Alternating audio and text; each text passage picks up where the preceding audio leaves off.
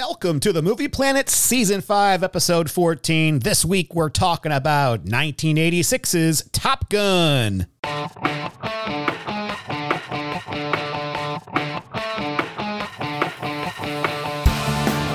With Joe. You've been busted. You lost your qualifications as section leader 3 times. Put in hack twice by me.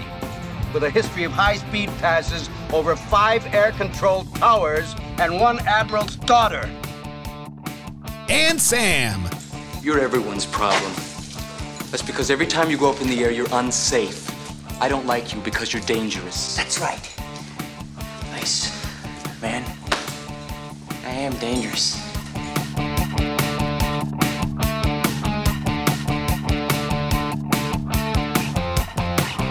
Welcome to the Movie Planet. Joining me is the Maverick to my Iceman, Sam. Get him! Get him! Welcome back, sir. Have you seen the new movie? Yes. And your thoughts quickly? I would much rather be talking about the new movie than this one.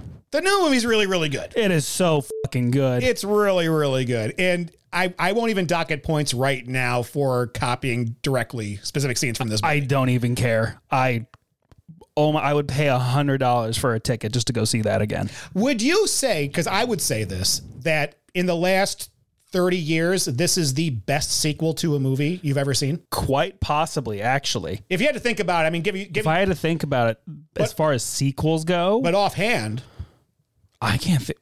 I know there's one. I know there's one somewhere. I can't think of one that's like this though, because just a complete knockout. My fear was that they fixed all the pacing issues, and I will say the '80s Top Gun, the original Top Gun. Yeah, I was blown away by the flight scenes and the plane stunts. Yes, they're crazy. Like, I'm sure I had what was the effect of seeing these on screen back then was the same as I saw them now. Okay. But it's the scenes when they're on the ground that slow it down for you. Yeah. Okay. Which is funny because I told you before we went on the air here that I just finished editing the Miracle one. And your issue was the pacing also because you wanted to watch the hockey. And when it got to beyond the hockey, it was like, this is slowing everything down. And so you can touch on these things, but if you linger, right, then it starts to slow the whole thing down and brings everything down. Like, I was convinced I was going to give this an A, and I couldn't give it an A when I was done. Oh yeah, I'm not giving this an A.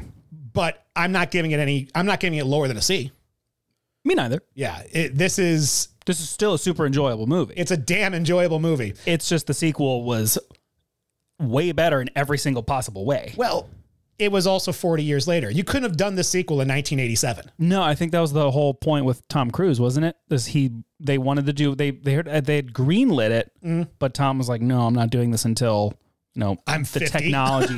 Well, no, until the technology is right. Yeah, I like the idea that they were going towards the drone idea, and that these fighter pilots need to be up there instead of drones.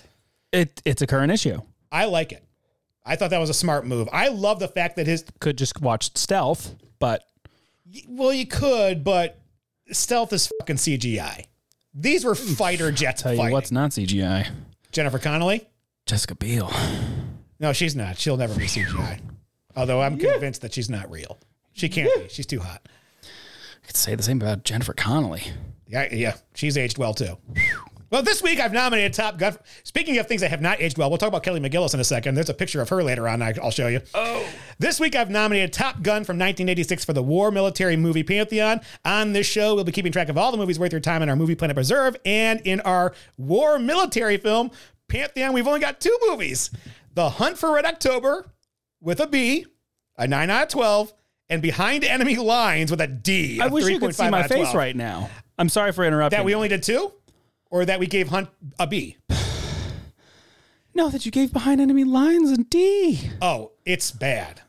I love that movie. Yeah, you need to listen to that podcast. JC nominated that, and when he was done, he was so deflated after what he saw because he was like, that was the first movie he saw on a date with his wife. He took his wife to go see that. It's so good. They got married. But it's awful. Okay. I'm going to watch it tonight. Oh, okay. And I'm going to text you. Okay. And I'm going to go, yeah, you guys are right. Or just so you know how to read this message. So when you read it, you hear the sound. You go, yeah, you Or,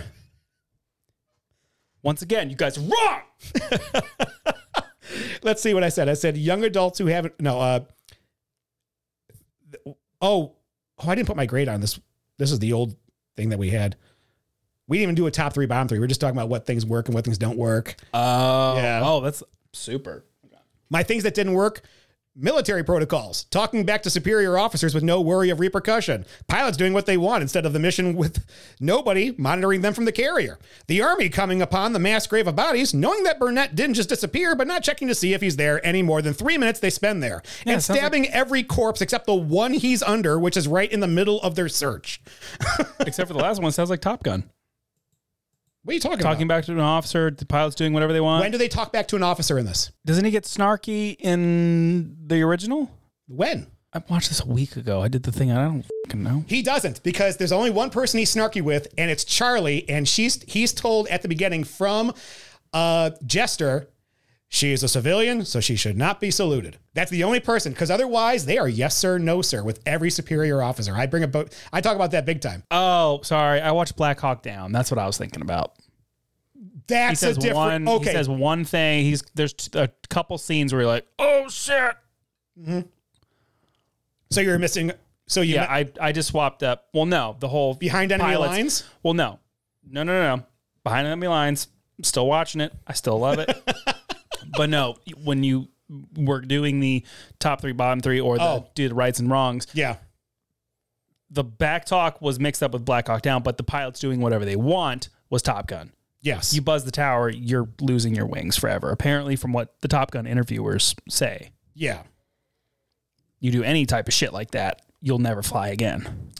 Well, this is a movie. It's a movie. Why not? I know. This week we're talking about... Wait. Let's get down to business! Okay. This week we're talking about 1986's Top Gun, a movie made for $15 million that brought in $357.1 million worldwide. Jesus. And this was before Tom was a major movie star. This was kind of his second step. He did Risky Business 2 years before. Then he did a couple movies in between. Risky Business was kind of like his, okay, I've arrived. This movie was, I'm a man, and I've arrived now. This was a much bigger step. This was him carrying a movie fully on his own. Written by Jim Cash and Jack Epps, directed by Tony Scott, music by Harold Faltermeyer, and let's be honest, Kenny Loggins. And Berlin. Take my breath away. I hope they got paid for every fucking time that song was played in this movie. Oh my God.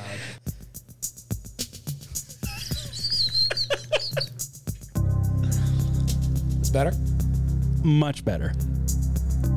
Starring Tom Cruise as Maverick, Kelly McGillis as Charlie, Val Kilmer as Iceman, Anthony Edwards as Goose, Tom Skerritt as Viper, Michael Ironside as that dude from Starship Troopers that says it ate his brains, John Stockwell as Cougar, Barry Tubb as Wolfman, Wolfman, he's not Jewish, Rick Rossovich as Slider, Tim Robbins as Merlin, Clarence Gilliard as Sundown, the most annoying man in the movie, Whip Hubley as Hollywood, and Meg Ryan, yes, that Meg Ryan as Carol Bradshaw, and of course, Principal Strickland, James Tolkien as, well, himself.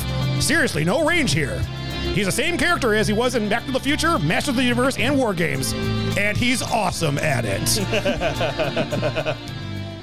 Sam, do you remember seeing this for the first time? What'd you think? Honestly, I have no idea when I saw this. I don't even know the first time. I saw it flipping through channels. I think maybe the first time was last year. Okay. Actually. Actually sitting down and watching it, I think it was last year. I don't even think it was last year. I have no idea. I really don't. It's one of those movies that's just stuck in your DNA. It's just there. I know. I've seen most of it. I know I saw this. This was always a movie people played whenever they were showing off their surround sound systems. And I remember when I was 13 years old, going to a family friend's house, and they had just bought his brand new surround sound system. They were like, oh yeah, check this out. And they played the opening sequence of this. And when you're sitting on the couch and the damn thing's shaking, you're like, okay, I need to watch the rest of this movie. And my dad was like, oh no, we got to go. I was like, but there's more.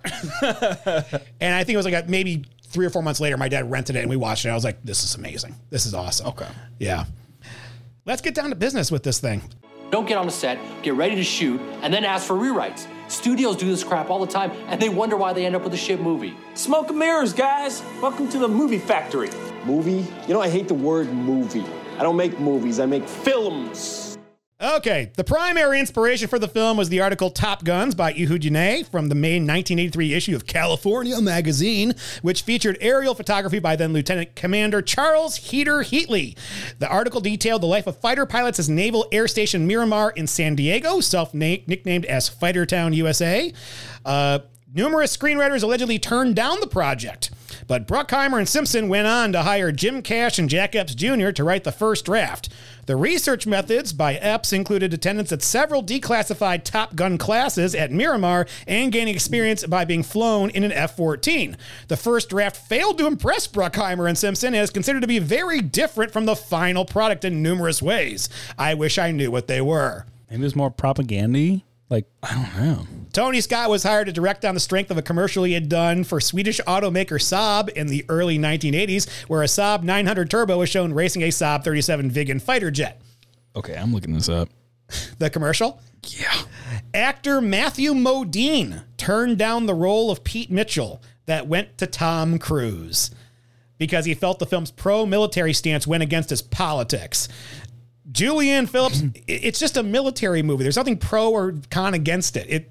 It's just a military movie. It's like getting cast for Saving Private Ryan and going, I can't do it. It's against my morals. Well, and also, Saving Private Ryan, you watch that movie, you're not like, oh, I want to enlist. Normandy alone makes you go, fucking glad there's not a draft. Julianne Phillips was in consideration for the role of Charlie and had been scheduled to perform a screen test opposite Tom Cruise, but she didn't get it. The producers wanted the assistance of the U.S. Navy in the production of the film. The Navy was influential in relation. Oh, you got the commercial up. I would have bought that Saab. That's a sweet commercial. Look at those aviator glasses. That's a hell of a commercial. I was going to say, that's a very Top Gun shot right there. Yeah. Oh, wow. That was better than I thought it was going to be. Okay, yeah. The opening dogfight was moved to international waters as opposed to Cuba. The language was toned down, and a scene that involved a crash on the deck of an aircraft carrier was also scrapped. Ooh, that would have been cool. Maverick's love interest was also changed from a female enlisted member of the Navy to a civilian contractor with the Navy due to the U.S. military's prohibition of fraternizing between officers and enlisted personnel at the time. The Charlie character also replaced an aerobics instructor from an early draft as a love interest for Maverick after producers were introduced to Christine Legs Fox, a civilian mathematician employed by the Center for Naval Analyses as a specialist in maritime air superiority, developing tactics for an aircraft carrier defense. And Rear Admiral Pete Viper Pettigrew, a former Navy aviator, Vietnam War veteran, and Top Gun instructor, served as a technical advisor on the film and also makes a cameo appearance in the film as a colleague of Charlie's. So that's probably where they got the Viper name. Yeah. Give him a little, hey, we'll put you in the movie. Sick. Yeah. But that's all there is on the making of for this when it comes to the written part. You can find tons of stuff on the interviews and all that stuff. I was expecting more. I was too, actually. But some things just come together. Just wait till we do Mad Max. There's a ton of shit on that. Oh. Yeah. Yeah, right. Absolute banger. All right, time to do a clip from this movie. What's up? Can't sleep. You know, when I first realized that going to Top Gun, all I could think about was getting that trophy. I gotta be straight with you, Mav. Right now, I just hope we graduate. I got a family to think about. I can't afford to blow this. I guess that flyby wasn't such a big hit, huh?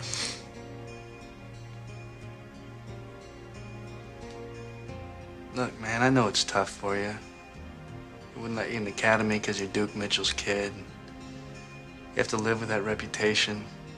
But it's like every time we go up there, it's like you're flying against a ghost.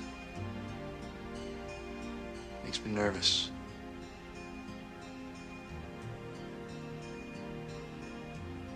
You're the only family I've got. I'm not gonna let you down, I promise. The film begins with a title card script and a title card saying the following. On March 3rd, 1969, the United States Navy established an elite school for the top 1% of its pilots. Its purpose was to teach the lost art of aerial combat and to ensure that the handful of men who graduated were the best fighter pilots in the world. They succeeded. Today, the Navy calls it Fighter Weapons School. The Flyers call it Top Gun, Maverick. Oh, wait. No, sorry. It's a different movie. Top Gun. To be clear, they use the exact same script, but they add "and women" to it in Top Gun Maverick. Oh, well, it's because there's women allowed in them. But it wasn't in 1969. No, it wasn't. So it made no sense. Okay. So anyway, the film begins with Maverick, Goose, Cougar, and Merlin launching off the aircraft carrier USS Enterprise to go on patrol in the F-14s. It's God, those things are... that was the first thing I said when I was watching this, and I was watching it with my aunt. Yeah. Because I was in Chicago. And the first thing we said was, "Oh my God, these shots are fucking crazy. They're great. They're amazing." And we were just like, I didn't remember it being that good. I was like, this is gonna be kind of hokey. No. It's bitchin'. How does this not get you hype? And like the guys who are launching the planes, they're pointing like you get it. You're adrenaline. You're like, I'm signing up today. Yes. It is cool how the music goes from Faltermeyer to Loggins the minute the planes leave the carrier. Yeah. It's like, okay, we're all business here. We're going to romanticize everybody's job out here. Once that plane hits the air, it's like, fuck it, let's go to the danger zone. Two MiG-28s jump them. Cougar is outmaneuvered by MiG-1 while Maverick locks his missile radar on MiG-2, who promptly disengages. MiG-1 stays on Cougar and is only chased off when Maverick flies upside down, closes up on the MiG, and flashes an obscene gesture to the enemy pilot while Goose takes his picture. Yeah, I know all I need to know about these characters just with this opener. Yeah. It reminds me of what you said about Goonies, where you said Goonies is the best introduction to all the characters. Yeah. In the first this comes pretty damn close. Pretty damn close. Pretty damn close. I understand Goose. I understand Maverick. Yeah, you get the skill level. I still like, for, what is this, 86? Yeah. To do these shots, it's insane. I don't know how they did it. I don't know. Like, I can understand now. Yeah. Sure. Easy enough. But 86, to get those cameras up there, because even then, like, I know we're going to be jumping from Maverick. It's okay. But the director for Maverick was when the jets went out for these stunts. Yeah. Because you don't have a screen. You can't see what they do. So they go out for like an X amount of time. Mm-hmm. They do all the shots. All the actors have to just know what's going on and what they're doing. And they're cueing like themselves on what's going on. They land and then he checks the tape. And it makes you wonder how many takes they have to do for all these. And how much money? Oh, well, less than 15 million. Which blows my mind, just in gas. Like, how much fuel? At this point, we're just gonna move on. Both planes run out of gas and Stinger orders them to land. Maverick disobeys orders, has a bolter, goes back to get up Cougar. Cougar struggles to land his jet and has a PTSD attack, but Maverick talks him through it and Cougar lands. Dude, if I was Merlin, I'd be freaking out right now. Oh, yeah. Like, talk about it. That radar dude has no control of the plane. What a vulnerable spot. Yeah, and there was a super interesting... So there's another super interesting interview about like an actual Top Gun fighter pilot talking about like the movie itself. Mm-hmm. And he's like, that's a real thing. Like there are specific people designated to talk to the fighter pilots and talk them down. Okay. And it's usually because when you're pulling that many G's and your oxygen's being depleted from your brain, that'll click in and you'll be locked out and you'll be basically broken. That's scary. And so it's not necessarily like the pilot will like talk to you, but it's really, there's like somebody on the ground with the radio just in case, just to talk them down. That's wild. Yeah.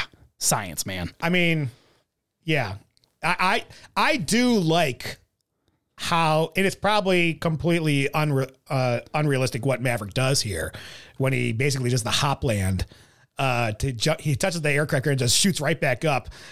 Oh no, I think that's totally no. Those they practice those. Do they really? They practice those. Yeah, so they'll get as low and then they'll bop and go back up just in case. Yeah, they'll practice those emergency launches. I will say this also. I love Stinger. He's the ball guy. He's such a prick. The commander. I like who's up there. Merlin and Cougar, Maverick and Goose. Great. Maverick and Goose. You're just like, oh, they're the bad boys. Got it. And then when he lands and hops up, he goes, God damn it.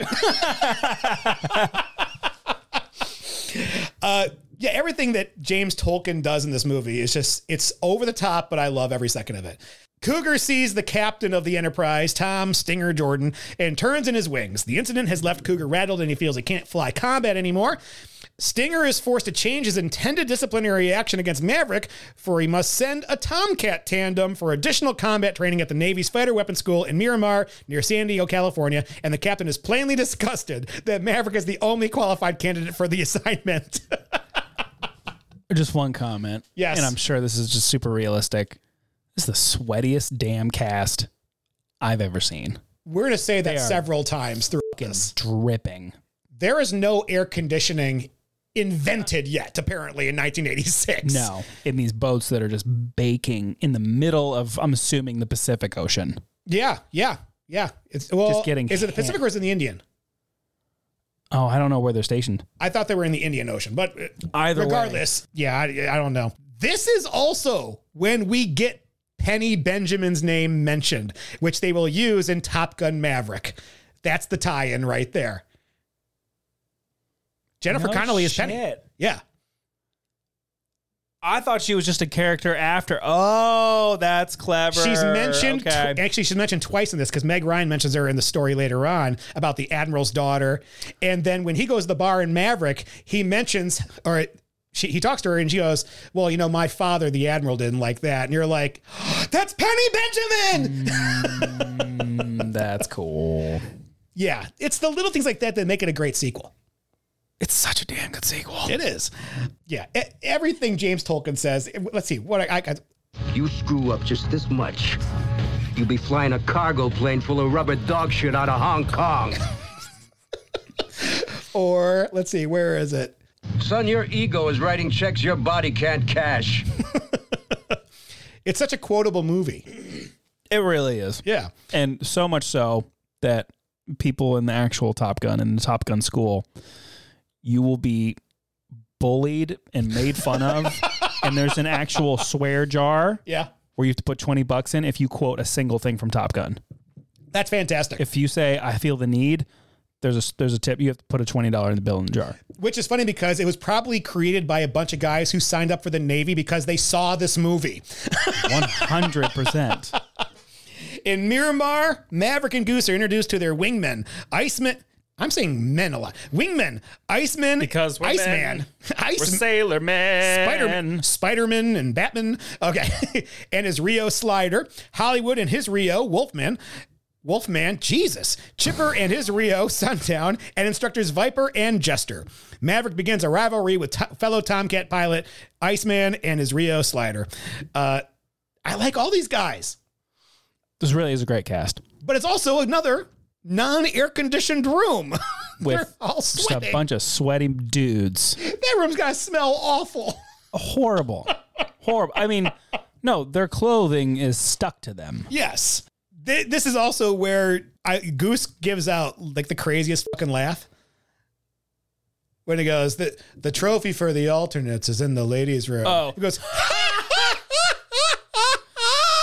you're killing me, man. You're killing me. Oh no, boys, there's two O's in Goose. I also like the fact that you see Maverick's arrogance in this scene right away. When he goes, 100%. You think you're the best? Yes. Yes, I do. And then Goose leans over and goes, thanks, Mav. Or whenever they're talking about like, I felt that like whenever Tom Cruise in this or Maverick says like Goose is like, hey, we.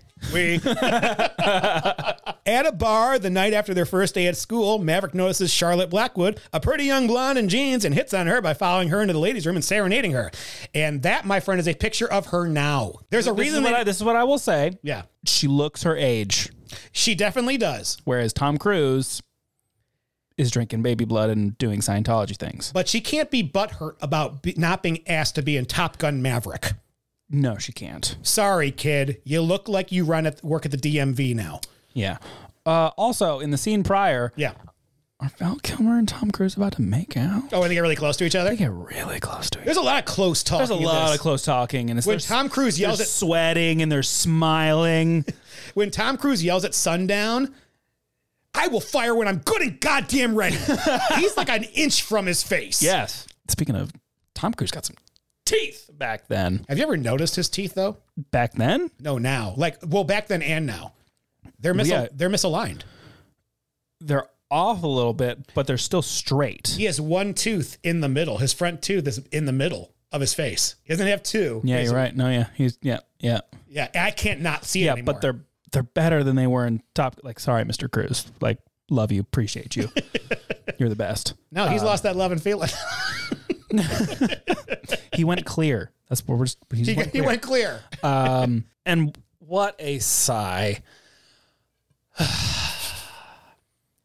A time before texting and cell phones and going out and schmoozing and meeting ladies the old school way. And this is what I call a target-rich environment.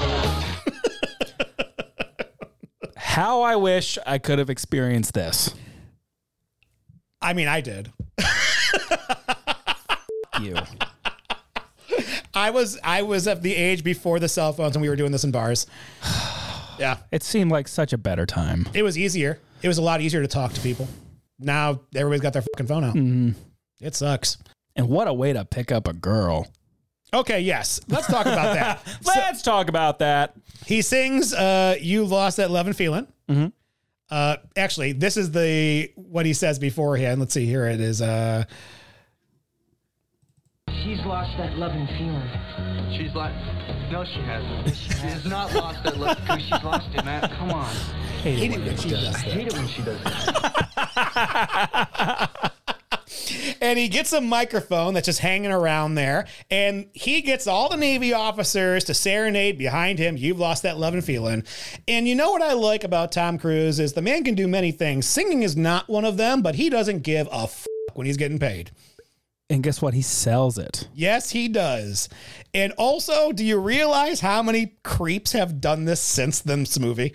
What, follow women into bathrooms after they say no? Well, maybe that, but also tried the you've lost that love and feeling thing. The chemistry between Maverick, Goose, and Slider and Iceman in this scene is great. Yeah, and I'm going to bring this up later probably. And because, so I saw Maverick and then I watched the original. Okay. So the bad guy, not the bad guy, just like the douche of the crew. Oh, yeah. What was his name? I don't know. He has like the most, once again, I'm sure you're a great guy. He has the most punchable fucking face. He has Army Hammer face. Yes. Val Kilmer, I thought, since this was an absolute, this was just a remake sequel. It's per scene, it's not very much different from the original. Yeah. I was like, okay, Val Kilmer's going to be the douche. Val Kilmer is just the competition. And I think that's so cool because I never once go, oh, I hate this dude. I was like, no, he's just a fucking professional. Yeah. And Tom is just reckless and out of control and is going to get somebody killed. And I thought that was such an interesting choice to make Val like such a great rival, but in the best way. Kelly McGillis, she's actually kind of hot here. I was like, yeah. I was like, she's a babe. She looks really good. She's a babe. Yeah. And then when she leaves the bathroom and walks past Goose and goes, your friend was magnificent. It's like, no way. It was such a good line. I was like, okay, she's cool. Yeah, she's like, all right. She said no, she's got a boyfriend, whatever, but she can hang. Yeah. She got a sense of humor. And then on the first day of class, Charlie is introduced as their instructor. Wah, wah. Though technically a civilian, she has mastered the flight simulator where she has beaten several actual pilots. Maverick tries to prove her wrong and tells her he is the best pilot and he can outrun MiGs. Charlie is not impressed and says Maverick has to prove it. Iceman comes over to Maverick and asks him who was watching Cougar while Maverick was showboating the MiG. Maverick tells Iceman that Cougar was doing fine, which we know is a fucking lie because Maverick had to save his ass during that stunt. This is every teenager's wet dream. Flying jets, hanging in bars, and getting with the hot teacher. When I first watched this, I remember really honing in on Goose and Maverick and their expressions and how whenever Maverick say I, Goose like, we. Like, I was like, this is a great partnership. Oh, 100%. But now as I've gotten older, I'm watching everybody in the background and all the other flight guys are laughing their asses off this entire time. And of course, what were you doing there? Keeping up foreign relations, communicating. I was, giving him the bird. The finger. I'm sorry, I hate it when it does that. Wouldn't have done that with a superior officer, though. Oh, God, no. Yeah. I'm wondering if that was the inspiration for Chris Pratt's. Oh, I'm so sorry. I didn't know probably how this worked. Well, he was a child of the 80s. Yeah. He would have known that. 100%. Yeah. And Iceman, every chance he gets to get with Maverick on his own, he's just playing mind games with him. He's a straight killer. He is. He's the Iceman. I really wish I remember what that other guy's name was in Maverick.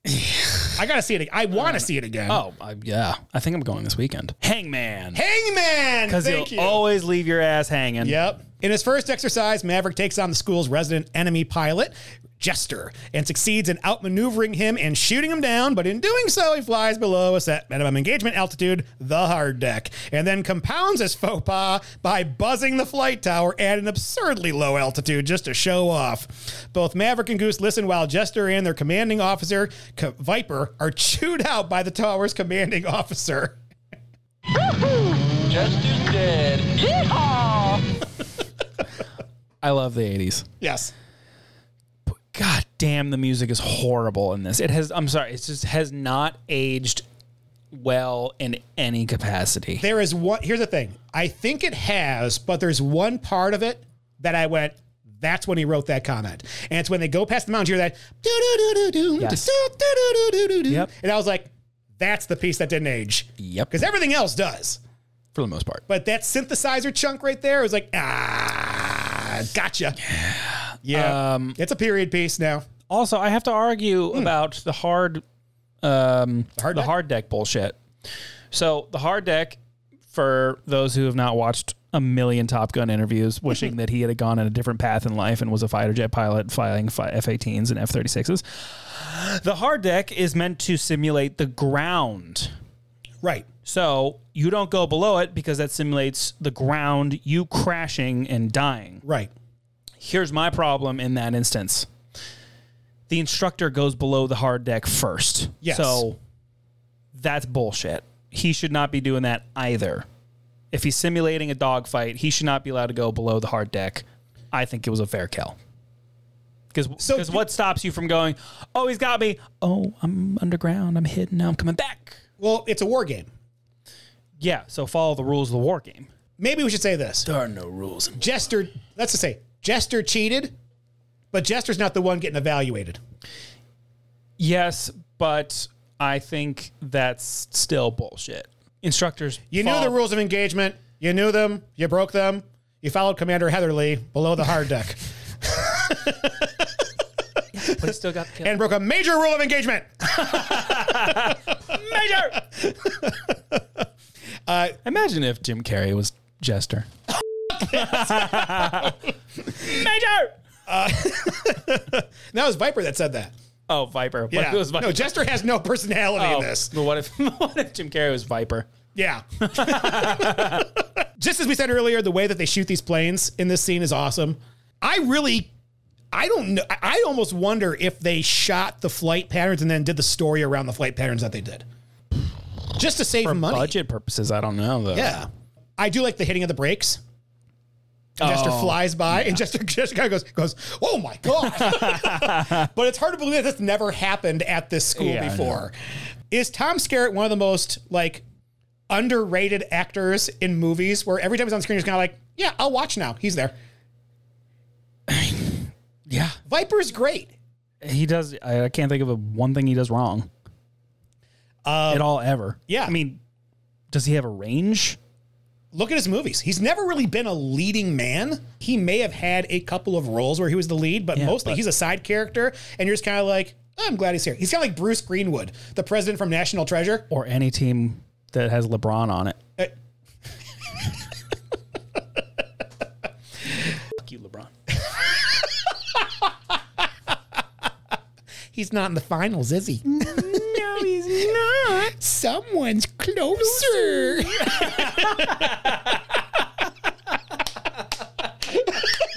Somebody's close.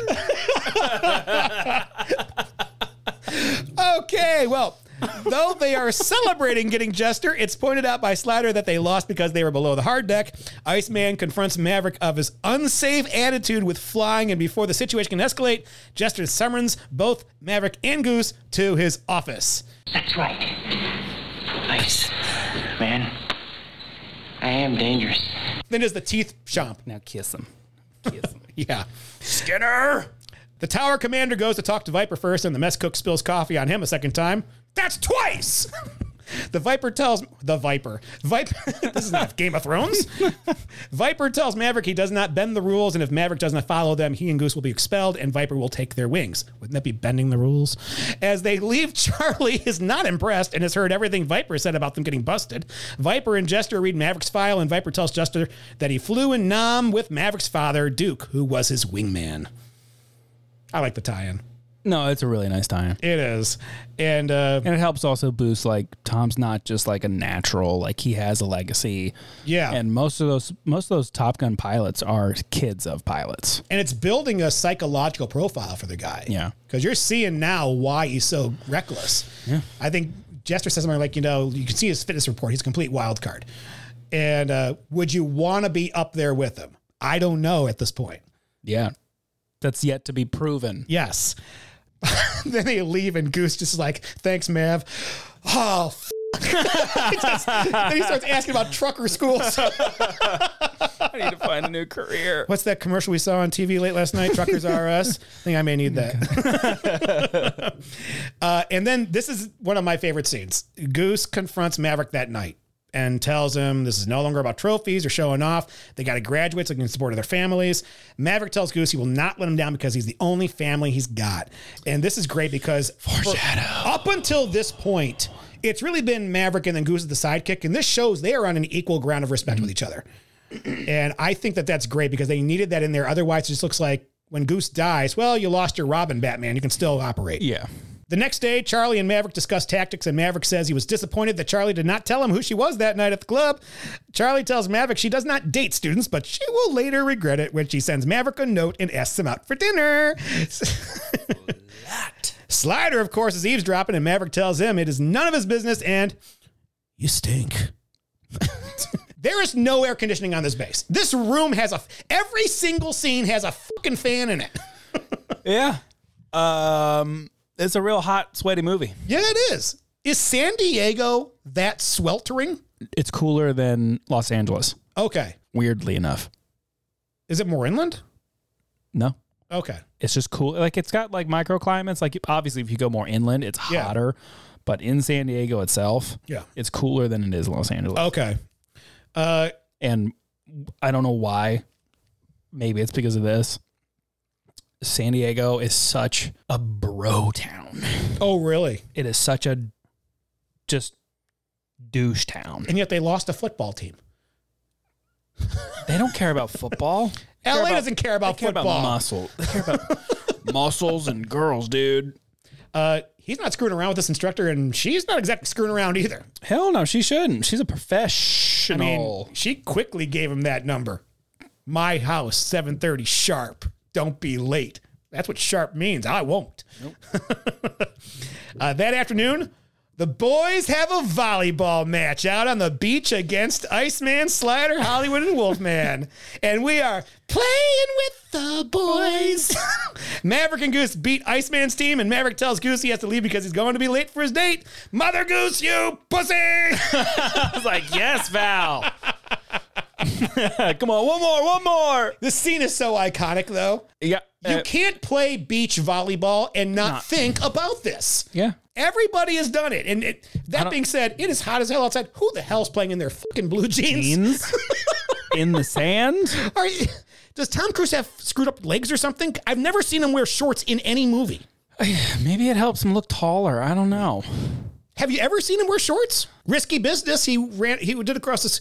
Yeah, he just had the shirt and the underwear. Yeah, but has he ever wore shorts in a movie? Well, I have a theory about that. Oh, I'm listening.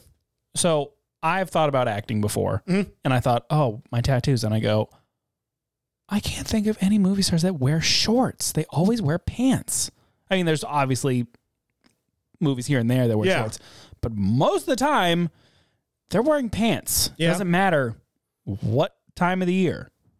But even during their love scene in this, he's shirtless with blue jeans on. Oh, yeah. What movie has The Rock worn shorts? Oh, Jumanji. Maybe? Jumanji. No, he wears pants. No, he's wearing shorts. I'll hold the fuck on. Jumanji Rock. Pants, motherfucker. Okay, I was wrong. Pain and Gain. But I'll say this. He spent most of his career in his underwear, so I guess that counts. He's done his time. Look, that's a lot to handle on screen. Maverick finally arrives at Charlie's house a few minutes late and excuses himself to freshen up after the volleyball match, but she ain't having it. She's hungry. Maverick and Charlie go on their date, and Charlie asks Maverick about Duke, and Maverick says he does not know much about Duke, his papa, because he went MIA in Nam, and the mission was classified, and nobody knows about the mission except for Viper.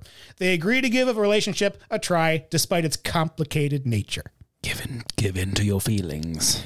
How the hell was he late for this? He's driven by his dick. Volleyball, man. Volleyball, the ball's life. And also, Sitting on the Dock. Another great song in this. This is one of the most popular soundtracks ever made for a movie. I only like half of it, so I'm just opinionated. But also... Okay, so I just typed in greatest movie soundtracks, and on Google, this is what shows up. The first one is Top Gun. Followed by 100 Greatest Movie Songs, Superfly by Curtis Mayfield, and Guardians of the Galaxy, which is a banging soundtrack. That's my number one. It's a banging soundtrack. Purple Rain's on there, Saturday Night Fever. Classic. Yeah. Both classics. Yeah, but it's fantastic. I'm sorry, I don't like Berlin. Well, it's so bad. It is. Take my breath away. We're going to talk about that in a second. Back at the barracks, Maverick has finished taking another shower, heads into an elevator, and who should be waiting for him? It's Charlie. She tells him she doesn't often invite students back. This was not in the original cut. This was a reshoot. Oh. And the reason why she's wearing a ball cap is because her hair was dyed brown for her next movie role. If that bakes your noodle, the love scene was a reshoot also, which is why it's silhouetted so you wouldn't see her brown hair.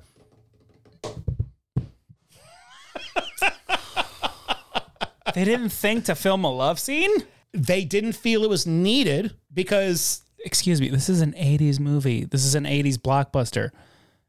There has to be a sex scene somewhere. It was added in during reshoots. They called her up, said, hey, can you? And she goes, well, I can, but I've dyed my hair now. It's a different style. And so they found ways around it to make it work. I mean, here's the thing. As goofy, first of all, what I don't like about this scene is that it's not necessary. The elevator scene is completely, because you just went over everything in the scene in the previous scene. Yeah, but I like, maybe I just like the visual of the kind of like, okay, we're on base, just a little awkwardness, and they're talking, they're getting close, and then a superior walks in. Yes. I like that visual. It's a good visual, yeah. And honestly, with a hat on, she's still hot. She's a babe. You put a hat on her, she's still a babe. Still a babe. That's funny. Yeah. I do hope Berlin got paid for every time this movie played their song because they play it like 7 times. I mean, I would imagine. I would go so far as to say that this movie uses this song more than any Kenny Loggins song. Absolutely. I think we hear this more than Danger Zone. Yeah. Boom, boom, boom, boom. Who thought, oh yeah, this is going to get me pumped up for fighter jets? It's not. Get you fired up for love.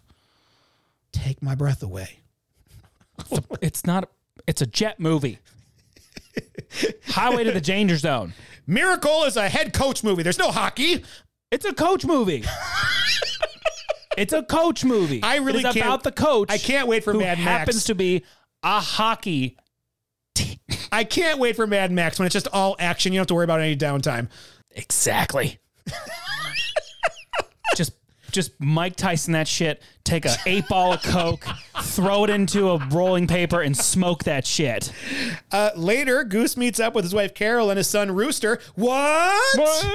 Whom have come to visit them. Goose spills the bean that Maverick is dating Charlie, and Maverick asks him how did he find out? He didn't ask him that.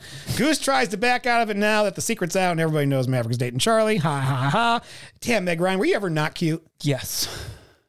Post-surgery. Yes. Not so much now. Unfortunately, post-surgery. Yeah, I got to agree. You're right. Loved her. Yeah. Then she kind of looked like the Joker. Yeah. Jack Nicholson's Joker. From the neck up, didn't do so well. I haven't seen her. I think the last movie I saw her was like that Leopold movie. Kate and Leopold? Yeah. Okay, I didn't know she was in that. I've never seen it. Yeah, it's the one where she like makes a wish or something, and the dude from like Back in Time comes to the future, and it's Wolverine. Hugh Jackman? Yeah. I need to see this movie. This sounds fucking psychedelic. It's pretty good. I appreciate it as a movie. In class, Viper gives the boys a maneuver test with Charlie also providing input. Viper shows them that the MiGs are offensive and they have a radar lock, and the F-14s are defensive. He tells Maverick when they freeze the image that you need to cut and run or the MiGs will blow you to bits, and that Maverick made a bad choice with his selection. Charlie then steps up and shows another move that Maverick did. Maverick causes the MiG to miss and he takes him down with a missile, but Charlie tells Maverick that this stunt was what should not have been done because Maverick was seconds from being shot down during the hop. Damn, no favoritism here. Like, she's really overcorrecting. Yeah, I appreciate it, though. She's there doing her job, and Maverick's a wild card and needs to be trusted. They cut out a scene in this. Okay, this might help me because I don't like how this played out.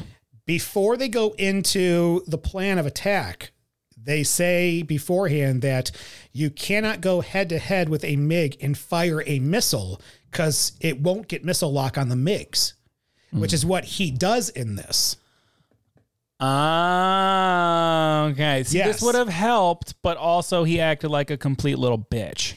Total bitch. And out of nowhere, like man period bitch. Yeah. Leaves, revs his motorcycle when she's talking to him. She fucking takes off after him. Tears ass through San Diego. Car goes off the ground. Yeah, like, what the goes through an intersection with moving cars. This was necessary? This urgency? No. Like, a smart woman like that would have just let him throw his tantrum and be like, wow, I just fucked a child. But she hasn't yet. She does it after this. What are you talking about? The silhouette. It happens after the car chase. Oh my God. Because that's when she says, I couldn't let anybody know in there that I've fallen for you. Then they kiss, and then you've got the love scene that is a far cry from Basic Instinct. The cheese. Yeah. So, yeah, brown hair. If you look now, you'll see the brown hair on it. Later on, it's funny because in the original synopsis, it says that they make out. They weren't making out. No. Just like Cersei and the dude from Eternals. They weren't making out on the beach. They were fucking. Yeah. Later on the flight line, Maverick and Goose get in their jet, and Goose tells Maverick that Iceman got another one. They are tied with Iceman and Slatter, and to win, they need to win Hop 19. They take off, and now the flight is twice as threatening when they find out Jester has brought Viper up with them. I love, holy shit, Viper's here. I bet they're saying, holy shit, it's Maverick and Goose. Oh my gosh. No, they're not. No. This is where we get the I feel the need for speed. Yes. Yeah. Maverick engages both jets with Hollywood backing him against Jester and Viper, and then Maverick breaks the cardinal rule by abandoning his wingman to go after Viper. And in doing so, Hollywood is shot down. And then the same fate befalls Maverick when Jester gets on his tail and shoots him down and calls Maverick over the radio and tells him he's dead. Goose rebukes Maverick and tells him what he did was stupid. Defense Department regrets to inform you that your sons are dead because they were stupid. Viper tells him, knock it off and head back to the base. Quotes galore here. I do love Viper when he's flying, how impressed he is with Maverick. Damn, this kid is good. Yeah, it shows the skill level, but it also shows like his recklessness and he doesn't make the right choices. Yeah, like, but the skill level is there. He's kind of coaching him for the pilot. He's like, come on, Mav, come on. Push it. Come on, get it. Yeah. And then when you see Jester's plane come right behind him, you're like, oh, you fell for it. Another great looking scene. But I think what's missing from this, because the next time that they go up, that's when Goose dies. Yeah. They have everything going for Maverick and Goose right now, except for the fact they've never won one of these on the screen. Mm-hmm. They needed to have a win. They needed to have one right before this happens. Yeah. And I feel like they missed an opportunity to do that. Yeah, because at this point, I don't believe that he's tied with Iceman. Yeah. Because he's just getting shot down. I haven't seen him win a damn thing yet. No. In the showers, Jester rebukes Maverick and tells him that the next time he goes up to never abandon his wingman, or they will both get shot down. Iceman adds that Maverick's ego is getting in the way of his flying and causing him to make mistakes. Maverick admits what he did was stupid, and he's better than that, and it won't happen again. See, Iceman, not a douche. He's a rival. He's a conflicting character, but everything he says is right. He's just a fucking professional. You know what I got? I got a character metaphor when I saw this. Iceman and Maverick are Obi-Wan and Anakin. Obi-Wan is Mr. to the rules, proficient, knows everything, and Anakin is the wild card who will go off book. Yeah. But you kind of want them both up there because you see they're a dynamic duo. Yeah, like them as wingmen. Yeah. Perfect. Although they have to get to the next piece where Iceman gets greedy. Yeah. Come on, get out of the way. I got a perfect shot. Maverick pulls out a photo from his wallet, which shows him and Duke shortly before he disappeared and thinks he wants to impress his dad. He's flying against a ghost up there. Later at the bar, Goose is singing Great Balls of Fire, and Rooster is there.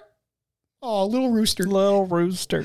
Singing it. Maverick tells Goose to knock it off before he embarrasses himself, and Carol brings up the day that Maverick buzzed Penny Benjamin. Maverick shrugs it off and goes over to join Goose. Carol then tells Charlie that she has known Maverick for a long time and that hearts are breaking all over the world tonight.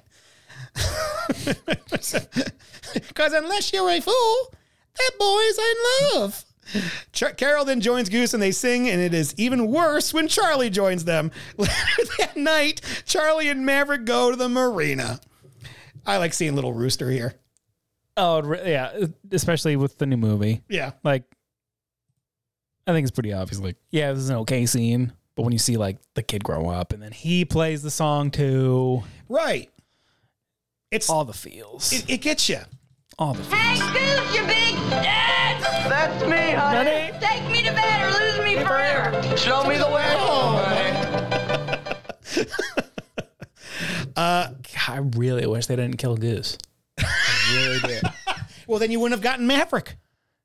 Yeah, you would. No, you wouldn't, because the animosity between Rooster and Maverick wouldn't have been there. Find another storyline. Hop 31 begins, but now it is 3 against 3, and this time Iceman goes up with them. Maverick, determined to win the school contest, angrily chews out Iceman for taking too long to attack an enemy craft. Maverick takes the shot, but when two aircraft get close, the jet wash from Iceman's jet cripples Maverick's engines, and the F-14 plunges toward the sea. Goose barely succeeds in yanking open the emergency ejection handles, but when the fighter's canopy pops open, the two pilots eject, and Goose crashes into the canopy head first, killing him. Maverick and Goose are recovered by the Coast Guard, but Goose is declared DOA when they recover him and Maverick. This is such a bummer. This is a bummer. It's such a fucking bummer. It's like all the fun just left the room. This, the not Cruel Intentions, Basic Instinct. Yeah. The cowboy. Hoss. This is like Hoss dying. Buzz? What was his name? Buck? No. What the fuck was God, it? was Gus. It? Gus. Yes. No, was it Gus? It was Gus. Gus was the MVP of the movie. This is like Gus dying. Yes. Not Gus. Not Gus. Oh, no, boys. They were just 2 O's and Goose. 2 O's and Goose. Number one problem I have with this, I didn't see a bit of ocean when they were doing this exercise. Well, they were flying. It's over San Diego. You got to imagine there is ocean there. Because I saw what you wrote, and I looked up on the map where Miramar was, and I was like, I don't understand how fast these are going and how much land or how much mileage they can take. I can understand why they did it over the ocean, though, because if they had landed in the desert, you would not have seen, it wouldn't have been as magnificent looking. Sure. Yeah. There was no indication in the previous shot that they were anywhere near water. And in the jet wash, he has it's just going down. Fair enough. Number two, and this is just me watching a bunch of Top Gun interviews, and this is actually a fascinating fact. You actually, on the back of your seat, you have 2 spikes. Yeah. So if that canopy thing happens, the spikes hit the glass and shatters it. So that'll never happen. Okay. So they just killed Goose for no reason. Well, they did it for a reason. It is Maverick's story. They need to give him an arc here. It's weeds, not I. He's got it. It's the one thing he needs taken away to you giving him everything, you take away everything now. Take away Charlie. No, you don't take away Charlie. He's going to push Charlie away on his own. He's a narcissist. That's what they do. Iceman is just being greedy here. It's all on Iceman. It's all Val Kilmer's fault. No, it's not Val Kilmer. It's all Val's fault. Bat nipples. No. I do wonder how they filmed the ejection in real time, though. Because it's a slow-mo shot. There has to be a dummy in there. Oh, absolutely. I read somewhere that when they lift him out of the water, you see his arm go up to scratch his chest. And in this little thing, they said, yes, arm goes up because he's not dead yet. He dies later. And I thought, well, I never saw that. I just assumed he was dead. Dead. Yeah. So I don't know if that was a mistake and they tried to, retrofit an idea in there. Yeah. But I kind of want to look again to see, does he go up to scratch his chest when he's dead on accident? That's funny. Also, fun fact, because I was like, what the fuck is all this green stuff? Sea dye. So that rescuers know. I figured, yeah. I was like, oh, okay, that's cool detail. I didn't. They killed a squid. Yeah, they landed on the giant squid. It was that damn octopus from Goonies that finally showed up.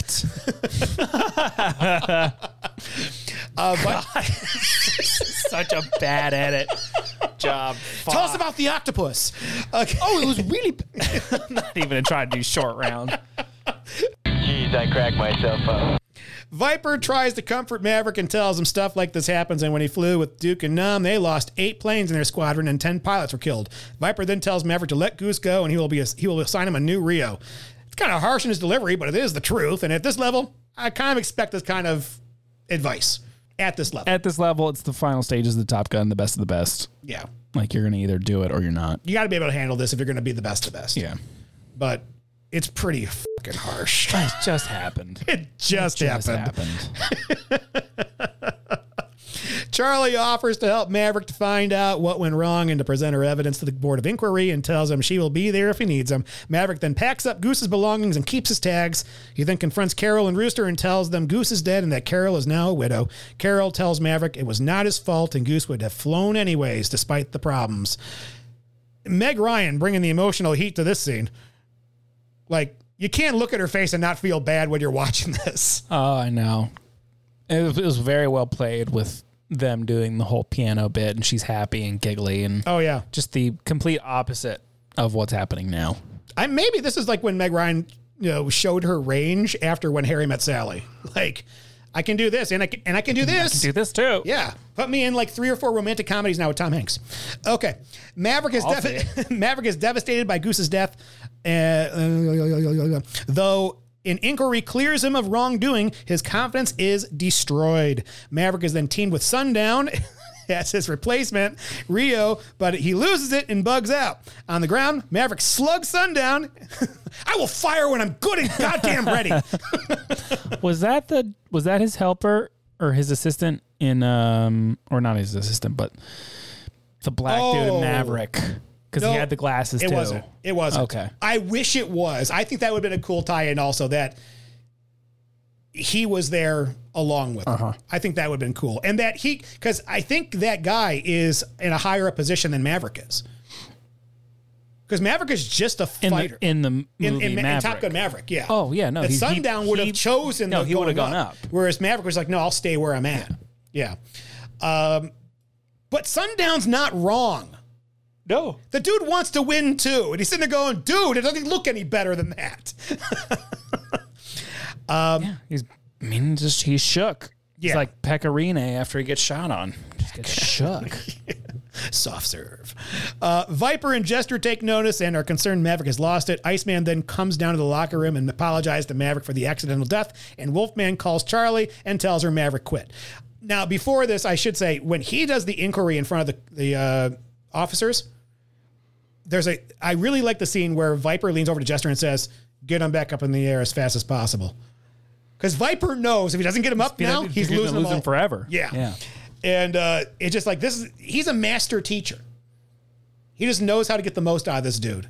Yeah. And this is a really important montage of events. He's been a dangerous pilot the whole time for his risk taking. He knows it. And although this isn't his fault, he still takes it on. This is him being vulnerable finally. He's seen Bulletproof. Now he's not. He's got to find a new way. And he's going to start to play by the rules now.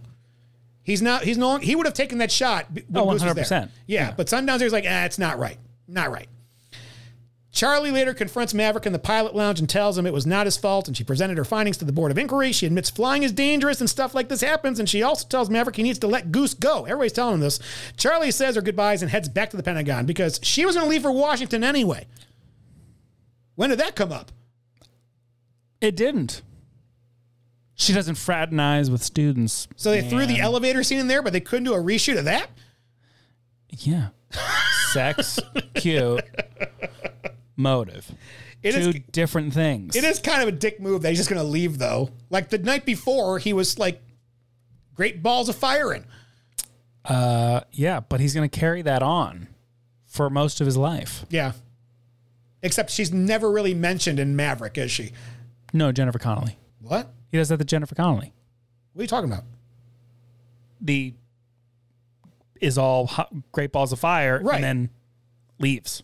Right, but he never mentions Charlie in Top Gun Maverick. Well, no, he just carries that pattern on, too. Oh, okay. Yes. I thought you meant he carries his feelings of Charlie with him. No, carries the pattern. Okay. Yes, he does. Although he sticks the landing with Penny. Eventually. Yeah. He doesn't stick it with Charlie. No, but how many tries did it take to get to the final stick? Sorry, how many attempts did it take? How many licks did it take to get to that Tootsie Pop? How many licks does it take to get to the middle of a Tootsie Pop? To the center of that Tootsie Pop. I don't know. This is my favorite scene in the movie. This upcoming, it's not a fighter shot. This is my favorite scene in the movie. Maverick later goes to talk to Viper at his house, and the truth about Nam comes out. Viper tells Maverick that Duke was not MIA. He was shot down and killed by the enemy, and his plane was never found, and the Pentagon classified the mission to cover it up and did not tell him at the time because he was not ready. Duke did manage to bag 3 planes before the honchos got him. Viper then gets Maverick his scores and tells him to come back. Maverick nonetheless graduates from Top Gun and is reassigned to the Enterprise. There's a reason why Viper is dressed in white. He is the ghost of his father at this point. And this is like him having a conversation with his father. That is nice. Yeah. And he's very frank with him, but he's also much more supportive than he was in the bathroom earlier when it was like, dude, get over it. This is him. And I do like it. His family knows who Maverick is. They're like, hey, yeah. Maverick. Hey, Pete. Come on in, Pete. But it's a great scene because I do feel like this is his talk with his father that he never got to have. Yeah. And how many rules did he break telling Tom that? Well, yeah. And also, what are my options? Well, you have enough points to have graduated, or you can quit. It's that simple. Like you can show up or not. Yeah. But I also like the fact that Maverick has always a pattern when he's talking with superior officers of being incredibly respectful. He's very yes, sir, no, sir here.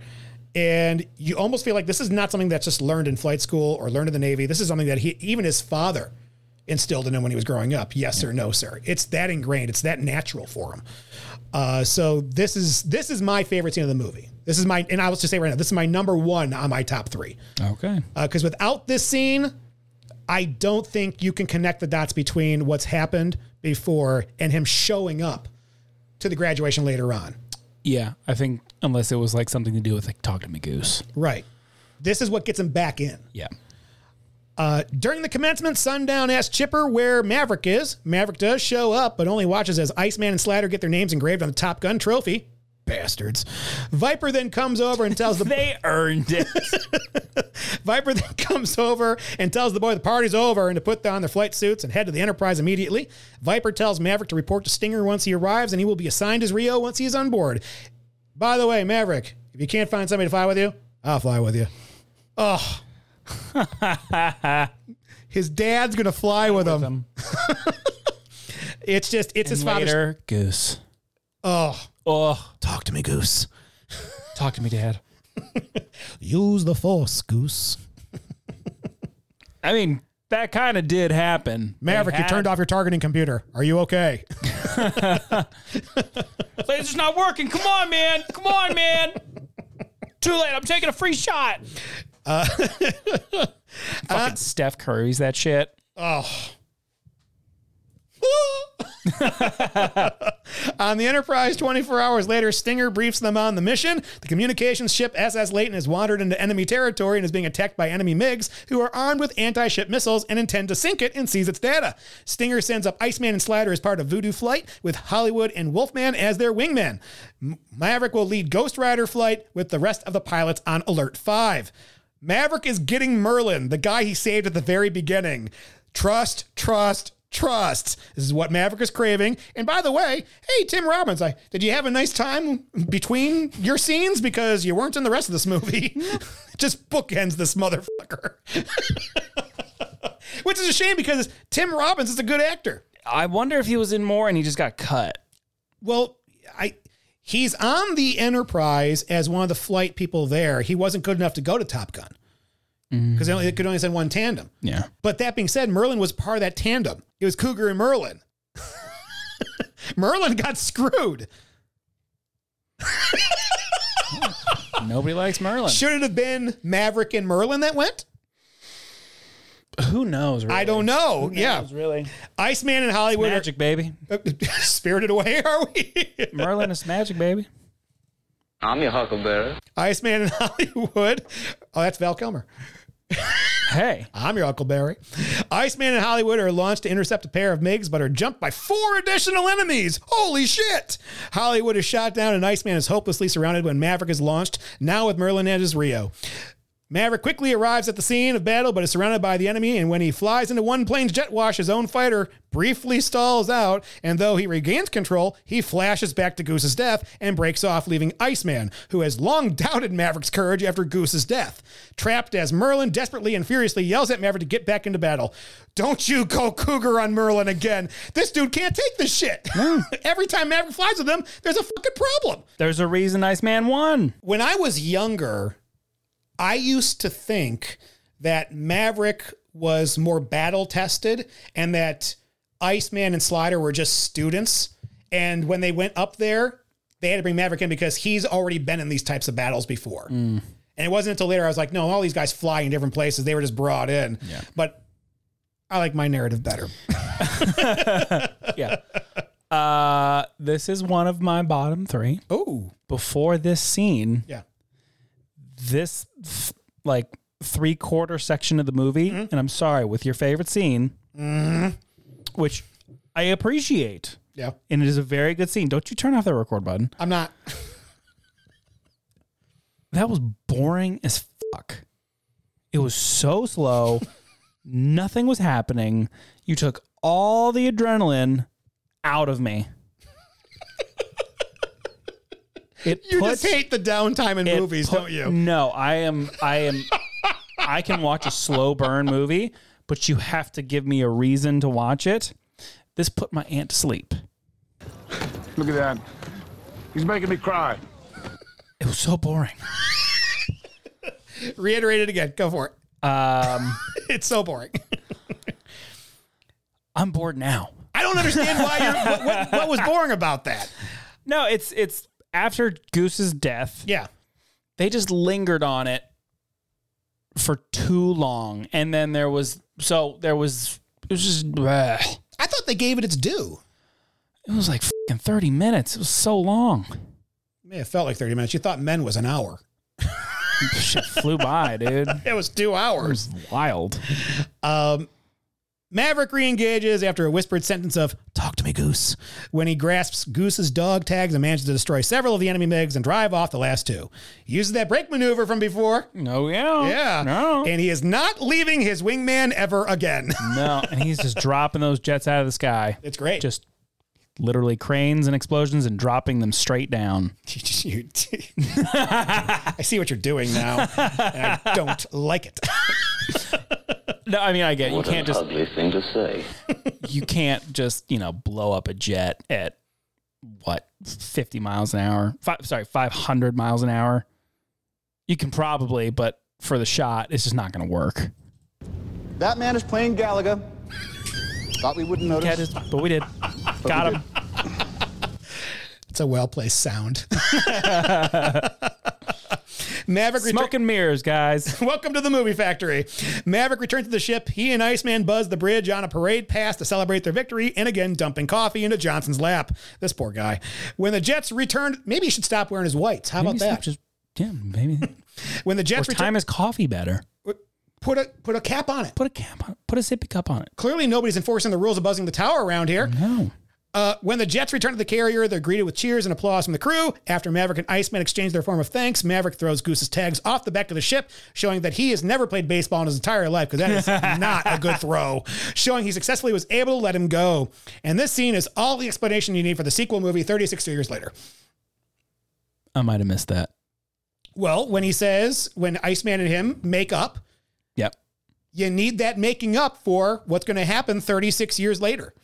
Oh, I thought you meant the dog tags, throwing the dog tags. No. Okay. I was like, I don't remember dog tags. Although, in Top Gun... Wait, didn't he have the dog tags? In Top Gun Maverick, didn't he have the dog tags on there? He did have the dog tags. He had the dog tags. What? Whoop. They jump back in the water. They should have done a reshoot of him going, oh, wait a second. Wait, no, Goose. Jumps back in. Did I point that out? Now I want to see if they have it. Offered any assignment he chooses, Maverick decides to return to Top Gun as an instructor. But I thought only those that earned the title of Top Gun could come back as instructors. I thought he was Top Gun. He wasn't. Iceman and Slider won. No, well, Top Gun isn't just...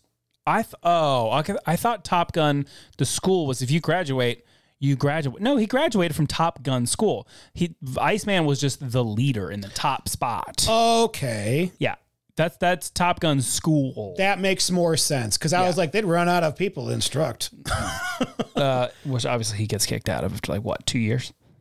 Does he get kicked out or does he leave on his own? He gets kicked out, I think. I thought he left because he just knew he wasn't a teacher. Oh, maybe that. It was after 2 months, wasn't it? Like he was there for 2 months. Silly like that. Yeah. At a bar at Miramar, Maverick and Charlie reunite. Well, for a night or two. She ain't returned to the franchise. And that is all, folks. According to the top critics at Rotten Tomatoes, it's got a tomato meter reading of 60%, 9 fresh and 6 rotten. The critics on average gave this film a 6.8 out of 10. The critics' consensus says, quote, though it features some of the most memorable and electrifying aerial footage shot with an expert eye for action, Top Gun offers too little for non-adolescent viewers to chew on when its characters aren't in the air. Well, it's not for non-adolescents. It's for adolescents. Okay, let's see if you agree with these bad people here.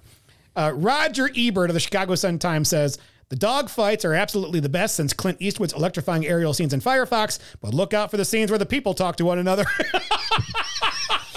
I might have to agree. Oh, that's harsh. Watch out for that first step. It's a doozy.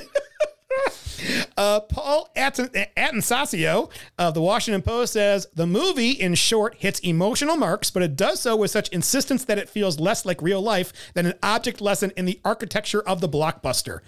It is a blockbuster. It is a movie. blockbuster. And Dave Kerr of Chicago Reader, every moment is hyped for maximum visual and visceral impact, but Scott doesn't display the slightest bit of interest in the actual characters and situations. I don't feel that way at all. I completely I feel like disagree. the characters were really invested in. Absolutely. Yeah, Dave Kerr, you're an idiot. Roger Ebert, I agree. The dialogue is clunky. It's definitely There are some lines where I've watched this movie 100 times. I still didn't know what the hell they meant. You got to have carnal knowledge of a lady this time on the premises. What the fuck does that mean?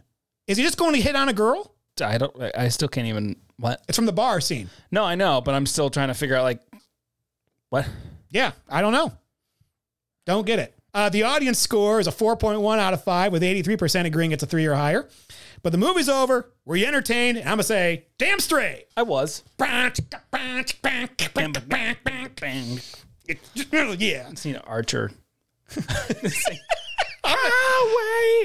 I'm going to mention Archer later. Well, let's figure out whether this movie got it right and whether this movie is worth your time or not.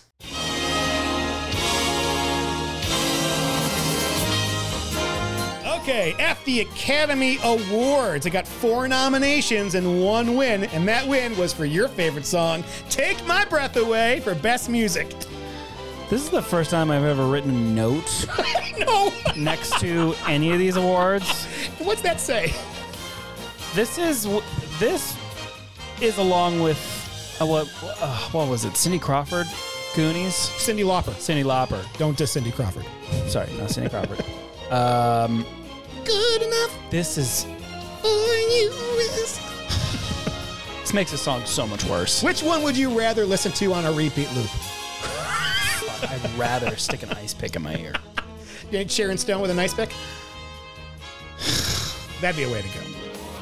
Yeah, that'd be that. No, I've already addressed. If that's the way I go, that's the way I go. But here's the thing: when you look at this, the other songs in there, "Somewhere Out There" by An American Tail is a great song. I don't know that one. Somewhere out there. Oh, the Grinch song. Yeah. No. Mean Green Mother from Outer Space from Little Shop of Horrors is a great song. Yes, it is. And Glory of Love by Peter Cetera in The Karate Kid Part 2 is a great song. Yes, it is. It is way better. All of these are better than... But I know why this won. Why did it win? It won because all those other songs were played one time in the movie. This was part of the soundtrack. God, it was a mistake. It was like when Celine Dion went for Titanic, when they just kept playing that song over and over again. No, it's because that song is amazing.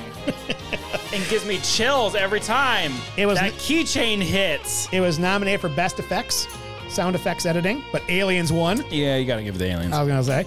Best Film Editing, but Platoon won. Platoon, easy. And Best Sound, Platoon won. Woo! Yep. Now the Golden... Aliens didn't win. I know, yeah, but you know, Platoon's on Earth, Aliens is not. Golden Globes, you got 2 nominations for Best Original Song. It won for that. Oh, fuck. But it also was nominated for Best Original Score for Harold Faltermeyer, but The Mission Ennio Morricone won. I don't know if I know that one. Yeah. Little Shop of Horrors was nominated for that also. That should have won. That should have won. Yeah. Don't worry. We'll get to that around Halloween. But on to the next segment titled Top 3, Bottom 3. Let's talk about our highlights and lowlights. I'll start.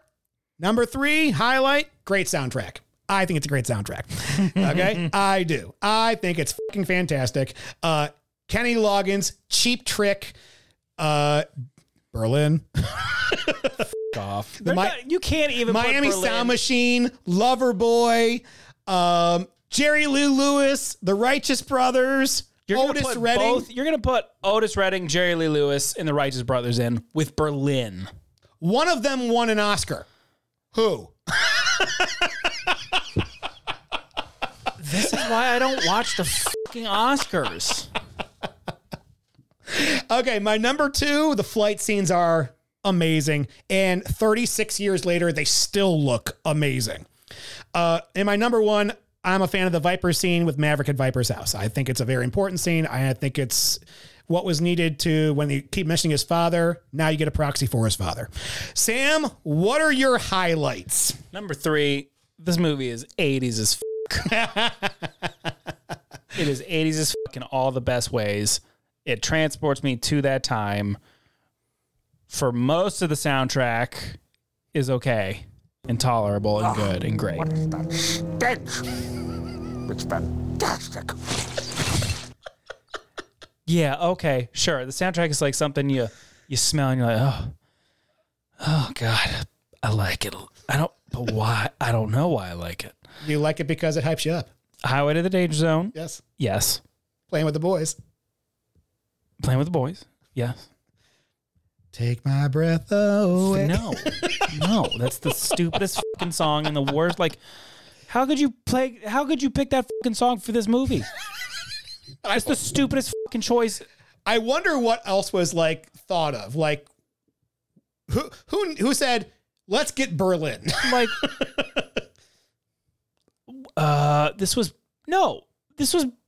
when was Motley Crue? When did Motley Crue come out? Or Guns N' Roses? Was this just a couple years later? Well, Guns N' Roses was the late 80s. Okay, so this was Guns N' Roses was after. Yeah. Motley Crue was early. It was like 84 or 85. I think that's when it started. So if they had Kickstart My Heart, holy shit. Okay, but you got the engine going. The brown,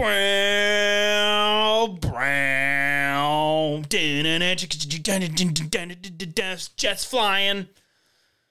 I prefer Danger Zone. Jets fucking doing barrel rolls. Are you kidding me? You know where I would put that song? I'd put it when he's on his motorcycle driving to Miramar. Oh, I think it works so much better with like a barrel roll or something. No, Danger Zone. Do a barrel roll. Danger Zone! Well, you got the Danger Zone in multiple parts, but like to have like one fight scene just. Okay,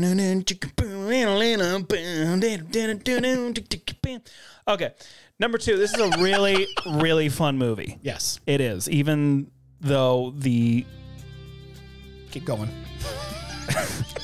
Well, I'm giving it. Okay, this is such a fun movie. Even though the 3/4 mark of this movie is boring as fuck. And number 1, the fighter jets are so fucking cool. The shots are so sick. You can't believe it's 86. No, you really can't. I couldn't believe it. It was so well done, so well shot. After almost, oh my God, is that almost 40 years? Yeah, 36 years.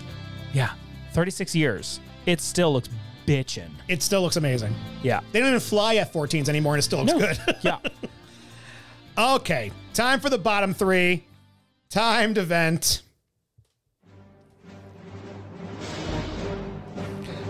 The car chase is fucking bonkers. Okay. That's my number 3. My number 2, the elevator scene is ultimately pointless. Everything they talked about in the elevator, they've already established in the previous scene. And my number 1, they could have used one more war game with Goose and Maverick. Maybe one where they finally got it right and won. That'd be great. And then you kill Goose. Sam, you're up. So here's the deal. I know my number 3 was its 80s and the soundtrack is like, for the most part, I think it was cool. But it is so cheesy. There's so many cheesy parts. This hasn't aged well. No. This movie has not aged well. The music has definitely not aged well. Except for a select few that still gets you hyped the fuck up. Number 2, I've said it once. I've said it twice. I've said it 3 times. The 3/4 mark of this movie after Goose dies is so boring. It put my aunt to sleep. Oh, God. And it damn near put me to sleep. Okay. Number 1, the music. It's just so outdated. It pulls me out. Wait, am I feeling something? You are. I'm feeling something. It's outdated to hell. There's just the crescendo. There are outdated songs in this. Outdated songs. I have to admit that there are outdated songs. There are. Berlin is not a great song. It just isn't. Notice how I just have a problem with the music in the 3/4 mark. Yeah. Because everything else whips. No, you're right. Look, this ain't a perfect movie. I think we both agree it's not a perfect movie at this point. And we're going to talk about that now. Yeah. It is time for our critics' rating. C is average, A is the highest, F is the lowest. If the movie receives all Fs, it's heading to the Movie Planet Global Killer with Solo, a Star Wars story. Now, What do you give 1986's Top Gun in the war military movie genre by today's standards? Sam, you get to go first because I nominated this. Though it features some of the most memorable... Don't you do that. But I really feel like he just nails it. God damn, this movie is shot so well. Mm-hmm. The cast's chemistry is so damn good.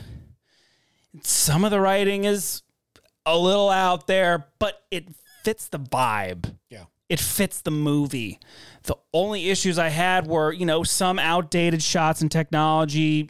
Just the special effects weren't there. But the jet shots hold up after almost 40 years. Yeah. The chemistry holds up after 40 years. Tom Cruise looks the same after almost 40 years. He still hasn't grown an inch. No. After 40 years. He's still 5'7" with shoes. Tall shoes. Tall shoes. It's just such a fun movie. I almost, whenever somebody asks me about blockbusters, this movie always came into my head. Now it's Top Gun Maverick.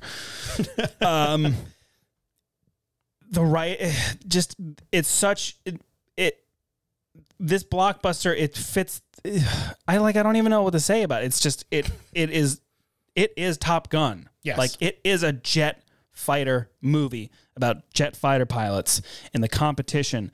And there's not really a rivalry, but you love the characters. And there's that student rivalry. But the cool thing is, nobody's really like a douche or a prick or dangerous.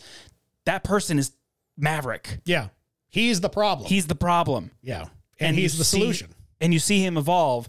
And it's, I can't bring Maverick into this because it's Top Gun. I know. But because it is a continued story, what happens here has to affect the other movie. So what happened in the other movie has to be affected by this. Yeah, and you've seen that evolution, which is huge for a blockbuster movie because it's usually just explosions, Michael Bay, my motorcycle through glass. America! Fuck yeah! Exactly. So, by today's standards. Yes. This movie is super enjoyable. It is still a classic blockbuster. But it's still a C. It's average for a war movie? It is average for a war movie. That's a 6 out of 12. Okay. My turn. I was not going to do this, but I'm going to do this now. I'm going to do this because of your fucking C. Hit me. Oh. Let's start by saying that you can say whatever you want about Tom Cruise. He's quirky, believes in some weird shit, and is perhaps not the most stable guy in his personal life, but the guy knows how to make movies people actually enjoy en masse, and this movie is one that serves as a mile marker in his career. He broke out in risky business. 3 years later, he grew up in Top Gun. Top Gun has some dialogue issues, sure. It feels a little too juvenile at times, I'll agree, but every guy who watches this at some point during the movie says to themselves, this is the life. It harnesses our inner child. Is this movie's audience kind of skewed towards dudes? Yeah. There's chick flicks and there's dude flicks. There's a dude flick. Yeah, the volleyball scene is cringy, but be honest, if you've ever played volleyball on the beach with your friends, you've kind of thought about this scene and snickered. Tony Scott kills it with the way he films the aviation scenes. I mean, it's hard to find movies that do it as well as this and still have a compelling story and characters to use on the ground. The soundtrack is a time capsule of the 80s, but it is clearly beloved. Even the TV show Archer uses the term Danger Zone as a reference to this movie. Kenny Loggins was made for 80s movies. Footloose, Caddyshack, Top Gun, to name a few. Harold Faltermeyer provides a somber yet confident orchestral piece that romanticizes the Navy and equally enhances the scenes of contemplation. Now, this is for the war military pantheon, and I do have an issue with some of the insubordination that happens between the fighter pilots and their superior officers, and I'll ding it a point or two for that. And I wrote this before I realized that they were never superior officers. I have to give the point back because of the little things that the wild card Maverick does that you don't really notice. Whenever he is around them, it's always yes sir, no sir, and the only one he gets truly testy with is Charlie, and she's just a fucking civilian. Now, there are a few movies that inspire as this does. Jaws inspired people to be afraid of going into the water. People are still afraid of the ocean simply because of Jaws, and that was some 50 years ago. This movie inspired people to join the Navy. It made the military, this branch specifically, look awesome and fun. This movie is really a good commercial for becoming an aviator for the Navy. Overall, I have to give this movie an A-. It's a near perfect movie, and the only thing in my mind keeping it from being perfect is the reshot scenes being included instead of one more war game that would have given Goose and Maverick a win before Goose's death. Take my breath away. You can't make me listen to that. I turned it down. It's off now. So that's a near perfect movie. For a war military movie, yes, it is. Is it The Godfather? No. Look, but is it better than The Hunt for Red October by a country mile? I just need to rewatch that. But that being said, it's an average of our grades. Yeah. Yeah. So it averages out to a B-, which is not below The Hunt for Red October. Yeah. I'm still not upset with that score, though. What do you mean? With a B- average, I think that fits in the percentile. You're upset with that score? No, I said I'm not upset with that score. Yeah. It fits in with the percentiles. Yeah. So an 8.5, that's a 8.5 out of 12. That's a B-. And so it's stuck in between The Hunt for Red October and thank God it's above Behind Enemy Lines. So that movie's just a shit show. Until I give it my review. Dude. No. I'm just going to let you know right now. Like I said, it could be horrible. I could just be like. Here's the thing. I gave it a D+. JC gave it a D. I think it's the first time he's ever scored lower than you. It was because during that one we talked about it, and he said, actually, I remember he goes, "I think this is the first time I've ever scored something lower than you." Yes, it was. If it wasn't that, it was Lost World. Lost World was the other one. Oh, yeah. Okay. But okay, critics, hats off. Do you love this movie? Like this movie? You're none above. I love this movie. It's not perfect. It's not a perfect film. You said it was not a damn near perfect film. I said it may not be a perfect film, but it's a great movie. Let's see. What did you say?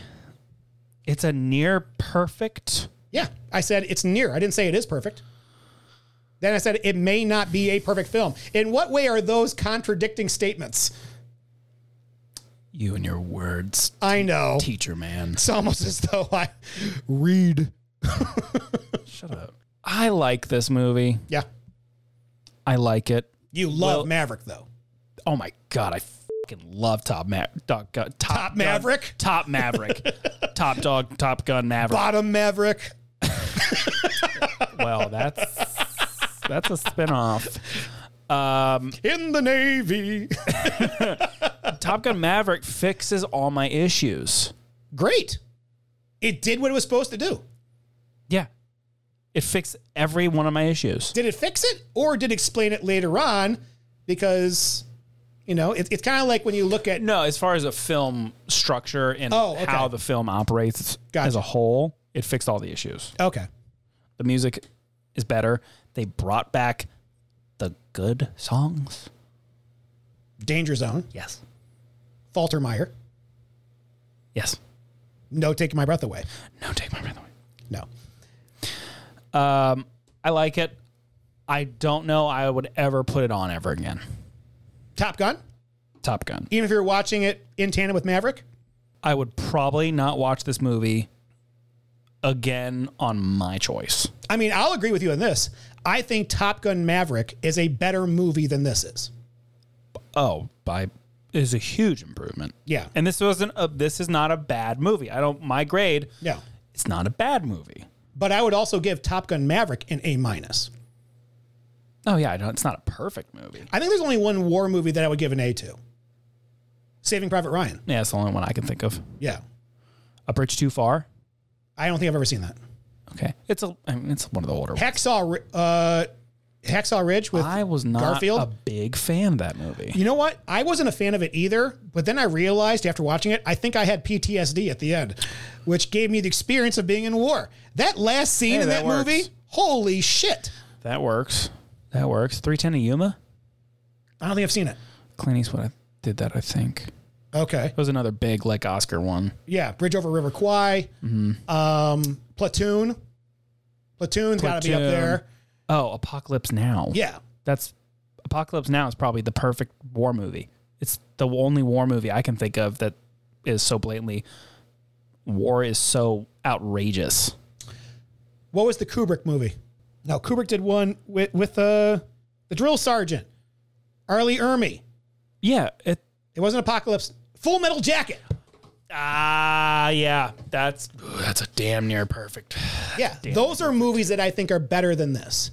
Oh, yeah. Yeah. Those are A's. It's better than Top Gun Maverick. This is just underneath it. In my eyes. Okay. That's how I looked at it.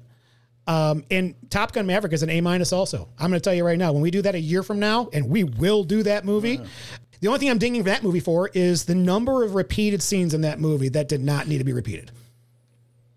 Yeah, it was. I mean, it follows the exact same structure. It was the equivalent of The Force Awakens.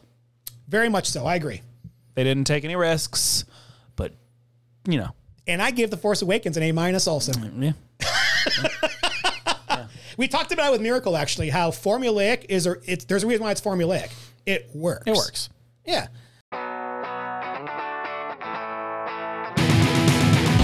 Okay, well, that's all we got time for today. Next show, we'll be looking at Black Widow for 2021. Steve and I did that one already. That's already in the can, so that's done.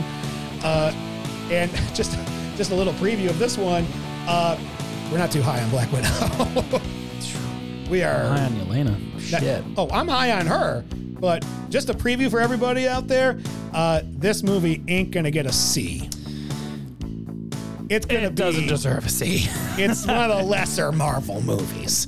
Yeah. But after that, we head to dystopian future and begin our Mad Max retrospective, where I'm expecting out of the 4 movies, cinema greatness, Sam to give at least 2 A's. Oh, well, if you're including Fury Road, then absolutely you're getting 2 A's. Yeah. Yeah, buckle up, because 4 Mad Maxes in a row. I know. Hey, I'm for it. Set schedule. I'm for it. Any last words, Sam? Oh my God, I forgot we were still doing we're still. This is all going to be on the back end of the show. I've got a need.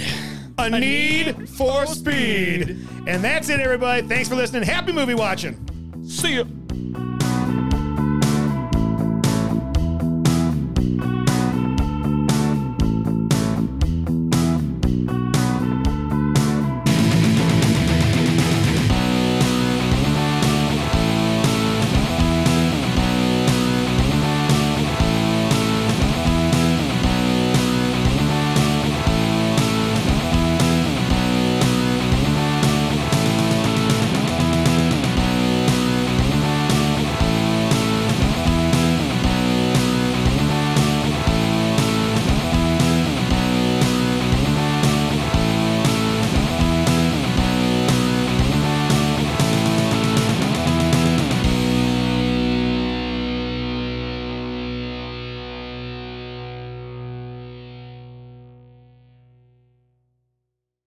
So I rewatched South Park, I told you. And sometimes when I remember to do it, if I meet somebody new, they go, "Hi, how you doing?" I go, "I'm super. Thanks for asking." In the Navy. I mean, wasn't there a gas crisis or some shit? In 86? No, that was in the late 70s. Okay. Yeah. How much was gas in 86? In 80? I don't know. Because I remember in 95-ish. Are we going to talk politics? Let's go with the danger zone. Well, no, I'm like in 95, I remember seeing, and I could be wrong, I remember seeing like $1.89. Oh, it was cheap in the mid 80s. No, in 95 when I was a kid. Okay. I think like $1.89. Yeah. Like I rarely see it go up to $2. Now it's $4.89. If you're lucky. Yeah. In fact, on my 21st birthday, I was taken to a piano bar, and they got me on the piano, and they had all the ladies come up and sing this song to me for my 21st birthday. What? Yeah. I may have a picture of it somewhere around here. That's the greatest It's one of my thing favorite that could have ever happened. It's fantastic. I was just like, this is the greatest day of my life. Yeah. He goes, let's get all the ladies up here to sing You've Lost That Love and Feeling. And there was like, I would say 25 of them came up, got on the stage, and they were on their knees singing to me. And I was just like, I could die right now and I'd be okay with it. Exactly. Wow. Trying to find this picture because I know I've got it. See, back in the day, we had these things called photo albums. What the fuck is that? You're not swiping. You're turning. I know. It's an odd concept, but it works. Are those screens? Let's see. This is one of the pictures. That's when they got me on the piano. That was Rod telling everybody to get up here and sing to me. There it is. My 21st birthday. Oh, man. And that's where I met one of my girlfriends at the time. You fucking stud, you. I had moments. My goodness. There is a life before this bald head. My goodness. Wow. Yeah. What a time. When you're young, dumb, and full of cum, it all works. Life's hard when my dick isn't. Great name, too. Oh. Although my favorite one was... I wish if I had a call name, Hangman would be great. My favorite call sign in the movie was Bob. Oh, no. What's your call sign? Like, Bob. Did we ever get an explanation for it? I think we did. I think it was he's just such a boring dude. Okay. Just Bob. He looks like a Bob, which I know we're going to Maverick again, but dude, holy fuck. When that fucking, I'm assuming it's a Russian pilot, does that brake and stall and turn. Oh, yes. Oh, what the fuck? That was sweet. That was crazy. And then seeing Tom's faces. I felt the speed in that movie.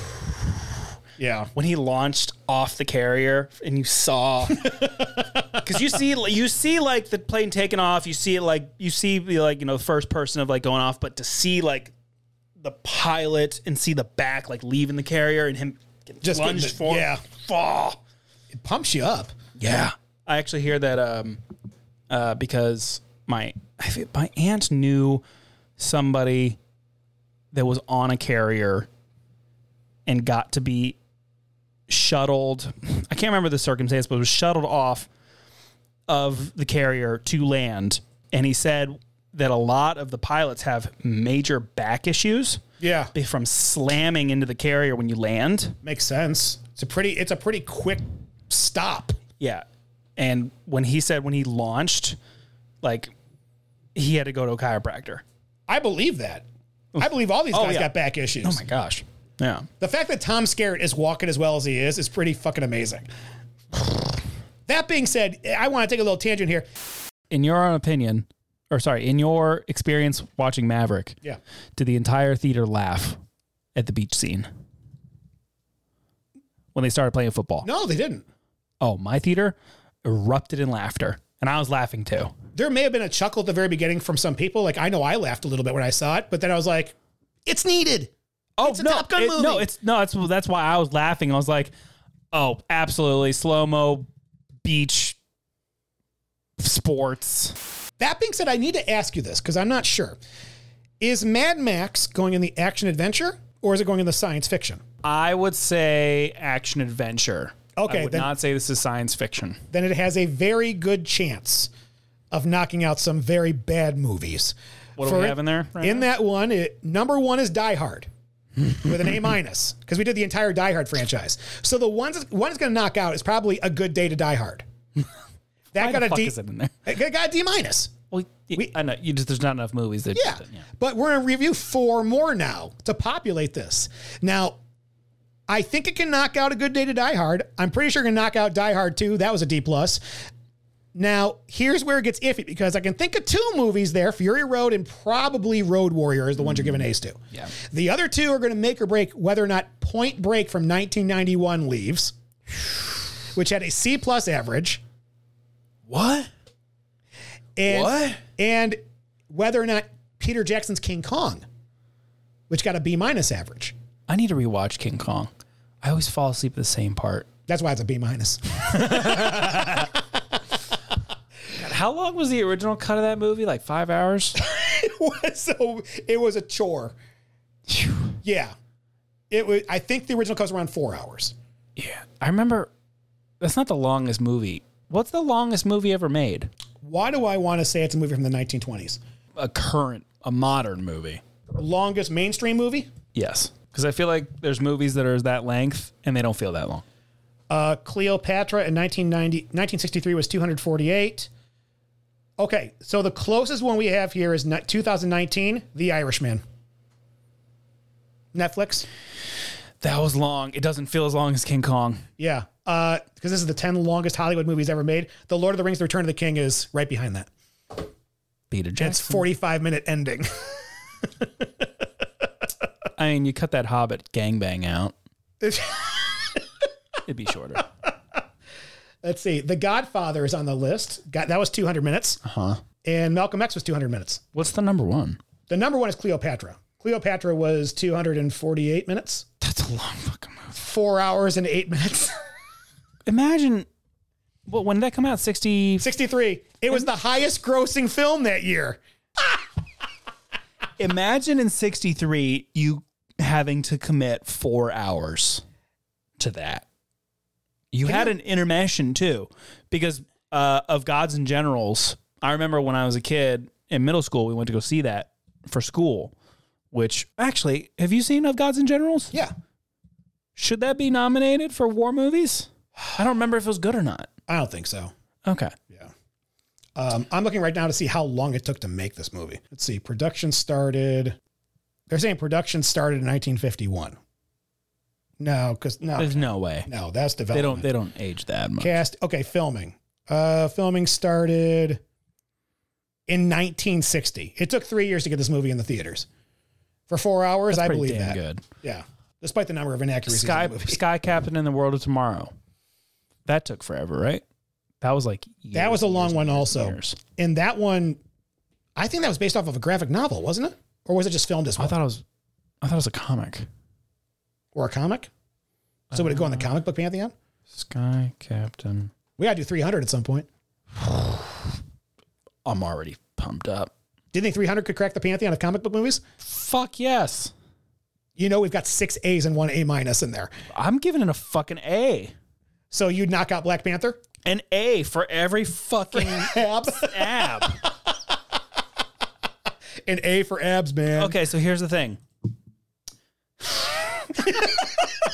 Yeah, excuse yourself.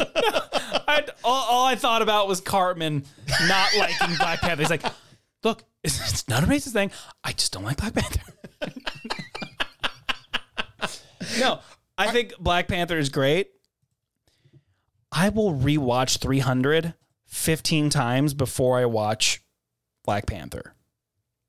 Well, okay. Do you get it? I do. Okay. I do.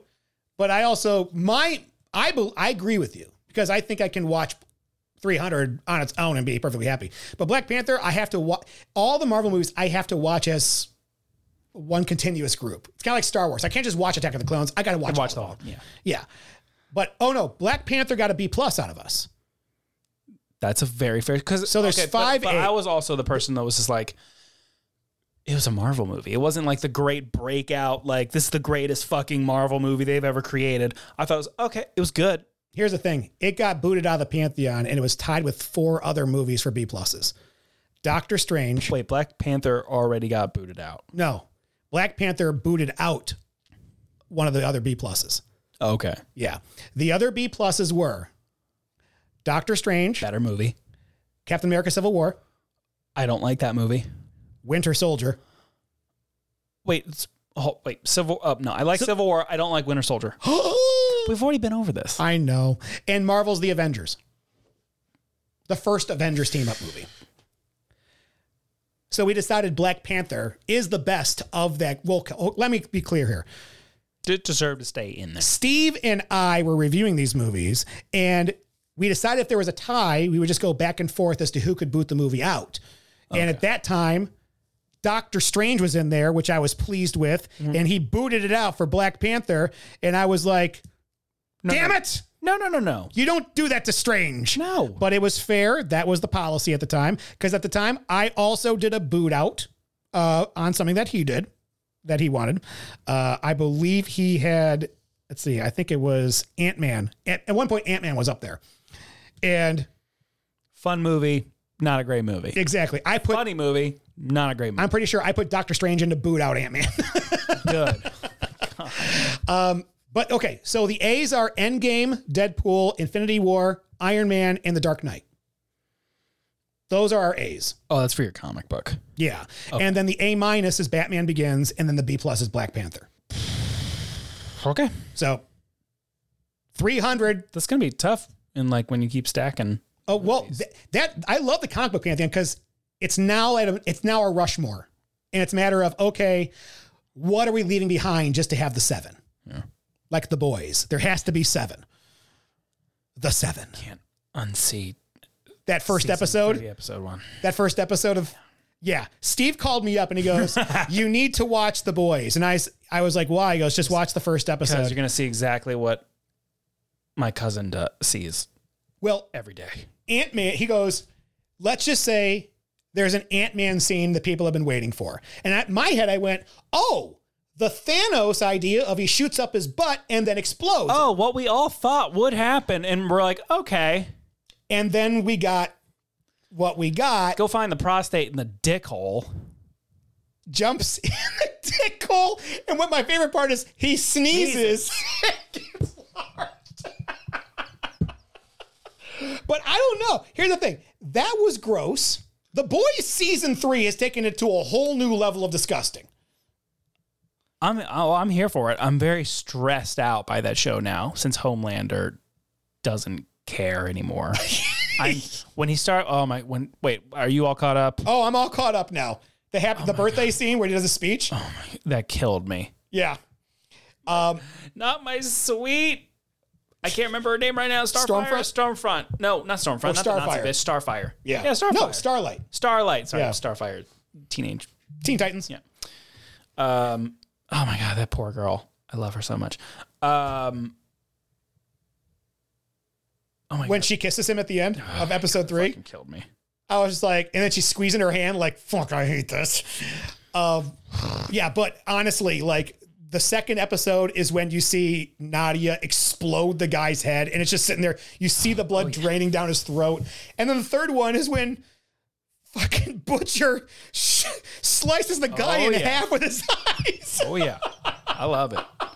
I'm surprised it's taking so long to get to Soldier Boy. I am too, but I'm kind of for it because... Oh, they're teasing. They're teasing me right now, and don't get me wrong, I've been waiting for Jensen Ackles to show up since Supernatural ended. Because I love me some Supernatural. And I love the fact that Eric Kripke was the showrunner for both TV shows. No. I just finished Salem's Lot. The book or the book. Okay. The movie, I saw clips of. Okay, guys. We have a vampire. He's got a ton of lines. That's Rutger Hauer, right? I don't even Isn't know. Rutger Hauer the guy in Salem's Lot? I don't even know. Like, I just watched the clips because I could not believe that they gave him the teeth, but he can't talk. So they have the familiar saying all of his normal lines. So they continue the string of Stephen King movies that just don't work. It worked because, let's be real, Midnight Mass is Salem's Lot.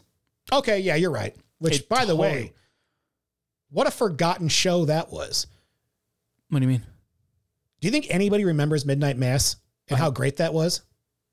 Oh, there's a couple people. I think it'll be around Halloween, maybe. Okay. But it's the only show I've watched 3 times in a row. It's awesome. A span of a year. Yeah. Yeah. That was one of our COVID shows. Yeah. And when it came out, everybody's like, oh my God, this is amazing. And then, I don't know. I think that's the problem with, this is the problem with society. The